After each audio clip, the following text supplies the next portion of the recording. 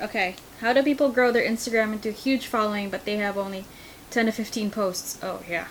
If they are selling their account, I assume it is likely not organic. How do they do it? Do they simply buy fake likes, comments, and followers just to sell it? Good question. Sometimes it could be both. People have bought likes, but what was that? We were watching this video, and this guy literally just made his own theme account with like literally 5 posts. Oh, we're talking about and grew it to like a couple million followers. Yeah. And it was all organic. Like from the High Life. Yeah, the High Life. They're a travel travel channel vlog. Yeah. Yeah.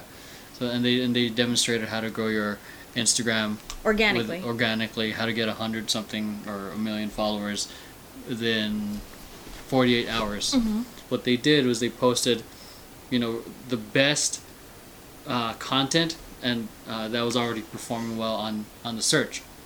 And what they did was they just reposted that on their Instagram, and then they created a channel trailer. And from there, what they did is that they reached out to a whole bunch of already well-known Instagram accounts that have about like 100K, 1 million, like very high followings. What they did was they gave them the channel trailer, and they also paid them.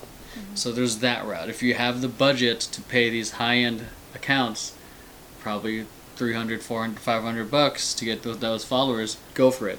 So that's the genuine way to go about it. But if you don't have the money, like the other way, this other person may have done it, and what a lot of people do is they buy followers, they buy likes, and they buy comments, and those are the two ways in terms of buying it.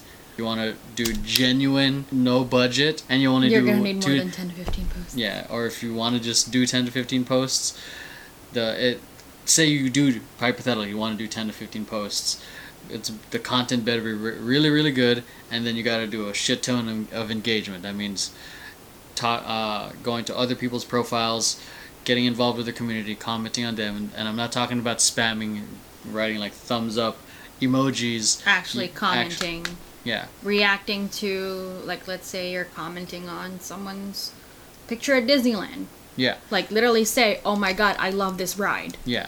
So, the actual social media. Yeah. Yeah. Actually be social about it. So that's how you There's can no way to, like... And the fact about it is that you're probably it's gonna be an insanely slow process. Yeah, Instagram's not what it was back in 2013 mm-hmm. or 14, so it's good because there's so many people now. So if you want fast growth, mm-hmm. and there's only so much like the right hashtags can do for you. Like it could get you visible enough, but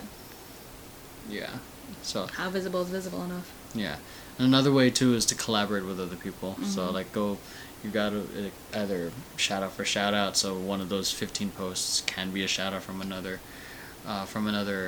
Instagrammer, or you can be up there for like an hour and then you can take it off. So or what I've done by accident is I took a photo. This was a long time ago. There's a makeup brand that's like super new. It's all lipstick, and they released their first shade. I made a time-lapse video, and also like I took a couple photos to accompany it. And I, literally said, hey, I listed all the products they used, and one of them was that. And they reposted me, and after that, I got a couple follows. And that's actually what prompted me to be like, oh. And also, like, a bit of nudging from this guy. I can probably do this. Again, this is a slow growth. I haven't bought any followers or likes, and I've also gotten a couple reposts since then, too. Like, again, from other makeup products, from other... like brands that have hit me up to be like an ambassador or... So I think bouncing off that, if you've got a talent, if you're a graphic designer, if you do video, if you do makeup, or if you just look good, or if you just overall look good, or even if you're cutting haircuts, doing hair, you can use that as leverage to provide value to the influencers. So if you don't have the monetary means to pay an influencer, offer them your service. Like, say, like, hey, I'm a badass video editor. I can create 5, 10, 20 dope videos. All you would really need is one video for them to feature you, and then you would get you would be able to leverage that attention. So so there's nothing wrong with trying to barter your talents in exchange for the attention that you want. So this is like one of those things like why should I work for free? This is if you want your Instagram followers to get up, that's one of the ways.